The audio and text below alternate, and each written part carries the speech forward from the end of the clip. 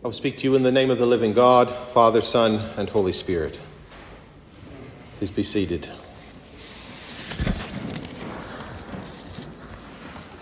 Good morning. Happy New Year. Let's say it one more time. Happy New Year.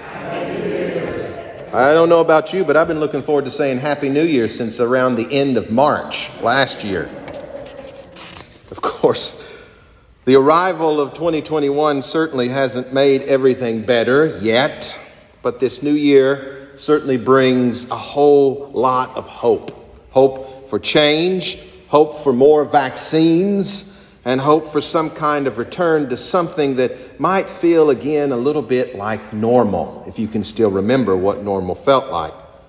2020 was the year that all of this began, and God willing, this new year of 2021 can be the year that it all wraps up and goes away. That at least is what I am praying for.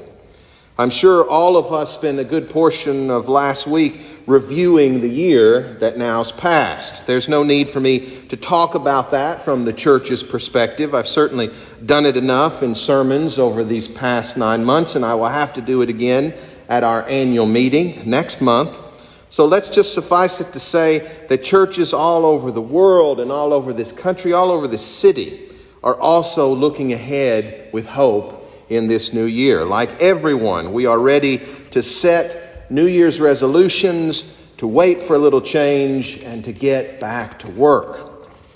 This was all on my mind this past Friday when Audrey, Aoife, and I made our long drive back home after our annual Christmas visit to family in Kentucky. This year was, of course, a good bit different, as I'm sure it was for everyone. We only visited this trip, my daughters and my parents, and we wore masks and sat at a good distance when we visited my two older grandmothers.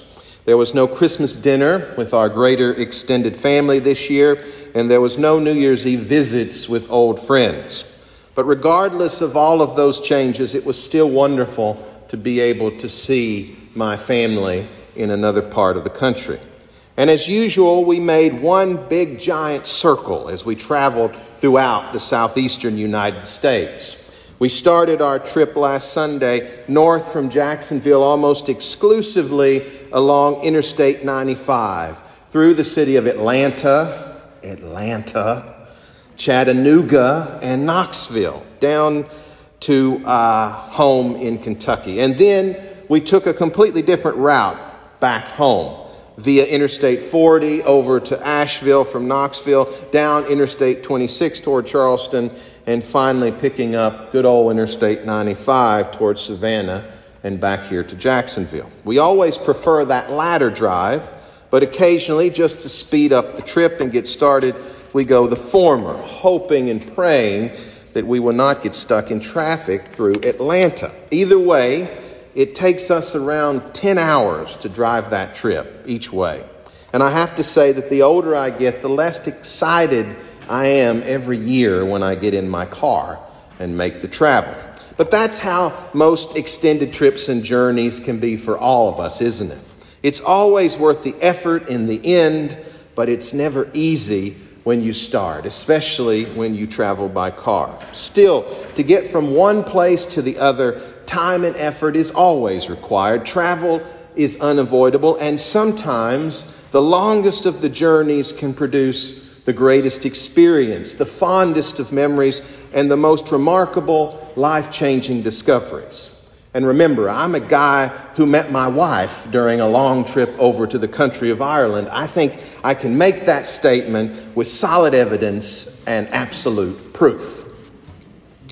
This morning, the final Sunday of the 12 days of Christmas, and a Sunday that, as I've already mentioned, can easily be called Epiphany Sunday because of the gospel lesson we just heard, I believe we can all take our own greatest, most memorable journeys, travels, and wanders and apply them to the story of those great magi traveling to Bethlehem from the far distant east.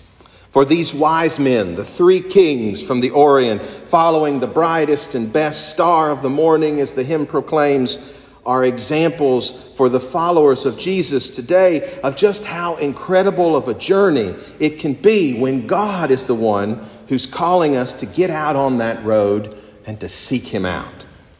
Now, we know this story of the Magi quite well, but I have to tell you, I'm always amazed at how something new catches my attention when I read it again year after year.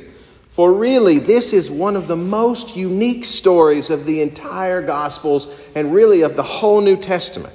Nowhere else do we get such an odd tale that begins in such a faraway place, literally and spiritually, from the place of Judea and Israel. These Magi are nothing less than pagan astrologers and sorcerers, most likely journeying from Persia in what is modern-day Iran, and possibly coming to the West from the ancient religion of Zoroastrianism.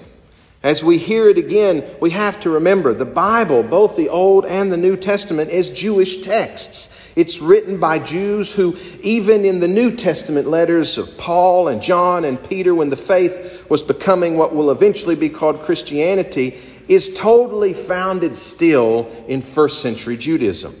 To have these strange occult mystery priests appearing in a Bible story to proclaim that the child Jesus is the Jewish Messiah is, as I've already said, one of the most unexpected and downright strange moments in all of Holy Scripture. Yet here they are again, right at the beginning of Matthew's Gospel, following a star that they have found in their constant gaze and study upward to the ancient heavens. Was this star the conjunction of the planets of Jupiter and Saturn as we ourselves watched occur this year on the evening of the winter solstice? I don't know. But something very much like a planetary celestial convergence must have been what foretold to them this great messianic appearance. And so the gospel this morning tells us these royal soothsayers from Persia are somewhere farther away, set off on a great journey to find just what the signs that they had seen in the sky told them was about to happen and impact the entire world. And what a journey it must have been for them. I always love to go back around this time of year and read one of my favorite poems from one of my favorite poets, T.S. Eliot. He tends to capture this travel perfectly in his poem entitled The Journey of the Magi. Eliot writes, "A cold coming we had of it, just the worst of time of the year for a journey, and such a long journey, the ways deep and the weather sharp, the very dead of winter, and the camels galled, sore-footed, refractory, lying down in the melting snow. There were times we regretted, a hard time we had of it. At the end we preferred to travel all night, sleeping in snatches, with the voices singing in our ears saying that this was all folly." I don't know about you, but there have certainly been trips that I've decided to take that about halfway through, I've run into terrible traffic or road work or bad weather, and I've thought to myself, this all must be folly. Why did I ever decide to do this in the first place? This is how T.S. Eliot is envisioning the Magi, and he must have been absolutely right. For a hard journey, it certainly must have been out in the desert where nights are as cold as the days are hot, and the land which they traveled across was totally unknown. Yet just like the trips we choose, even when the traffic stops or is detoured, these kings of the East did not turn around. Whatever they had been seeking out in the stars must have been that powerful to keep their journey going. And when they finally get close, they even stop for a visit to the present Jewish king supported by the Roman Empire in Jerusalem at that time, King Herod the Great, to inquire about this new king that they're seeking. They most certainly did this not so much to speak with Herod as to connect with the Jewish astrologers and priests they knew would have kept Herod's company. It is this visit that gets them that final bit of Jewish prophecy they need, setting them on the final leg of the trek to Bethlehem. And that arrival into Bethlehem must have been, as I imagine it to be, like when you arrive at Disney World after coming through Orlando. As grueling as the drive down Interstate 4 can be, and through all the madness and traffic of Orlando, when you finally get to those gates and you see Mickey Mouse standing there smiling at you, it just makes you feel like it's all worth it. At least it does for me. It's like being a child again. And if you have children with you, all of the cursing you may have done before you got there goes away quickly.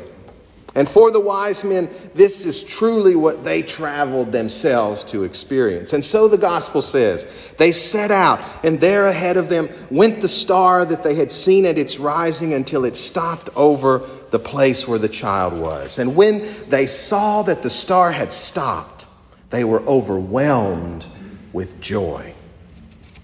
The Bible tells us at that moment they enter into that house and they see Jesus for the first time in the arms of his blessed mother. And they are so moved with ecstasy that they fall to their knees and they begin to worship him, giving him those three great gifts of gold, frankincense, and myrrh. These gifts tell us that upon finally seeing the tiny child they had sought out, they immediately realized that he is exactly what they were looking for throughout that long journey. Maybe even he is exactly what these spiritual priests have been seeking out their entire lives. And so they unpack and present to Jesus the gifts that, if you read them the right way, can identify who Jesus is at that very moment in which the three kings see him. For they give him gold, which is the gift of a true king. They give to Jesus frankincense, which is the symbol of a true God. And they give to Jesus myrrh, that which anoints every human being who must face death as well. And after that, they climb back onto their camels and they start their journey back home. But this time, they travel on a different road. They do this to avoid King Herod, but they also do it, I believe, because they've been completely transformed by everything that they've seen in this journey. This, brothers and sisters, is the story of the Magi. And it is the great epiphany that was first revealed, not just to Jewish shepherds gathered in the fields at night, but to great spiritual priests and kings of a completely foreign land and a very different spiritual path. It always reveals to us that Jesus was not just born to be the King of the Jews, but he was born to be the Lord of all creation, the Prince of Peace for both the Jew and the Gentile. But there's also something incredibly personal for all of us who are right now, whether you know it or not, taking part in your own great spiritual journey. For we too have to be like these Magi. God has revealed to you and to me in Jesus Christ what he seeks out for all of humanity. And we have been called to seek out that transformation as well. We've been called to get out on the tough road of a religious faith and of a prayer life, which isn't easy in the hardest of times and certainly doesn't make us powerful, culturally resonant, or successful in the easiest of times either. But we are called to follow that path, because we have seen the Christmas star that God has set before each and every one of us. And we are drawn by it to get closer and closer to its source, closer and closer to Jesus, closer and closer to God. Now, I imagine that all of you have had your own moments when you suddenly feel the chills going up the back of your arm and you know that you're in the presence of God. Maybe it's in the church, maybe it's out there, maybe it's in an encounter you've had with someone else. And I bet when you've had your own time, when you've been in that moment, that you yourself have felt drawn to fall to your knees to give homage and prayer and worship.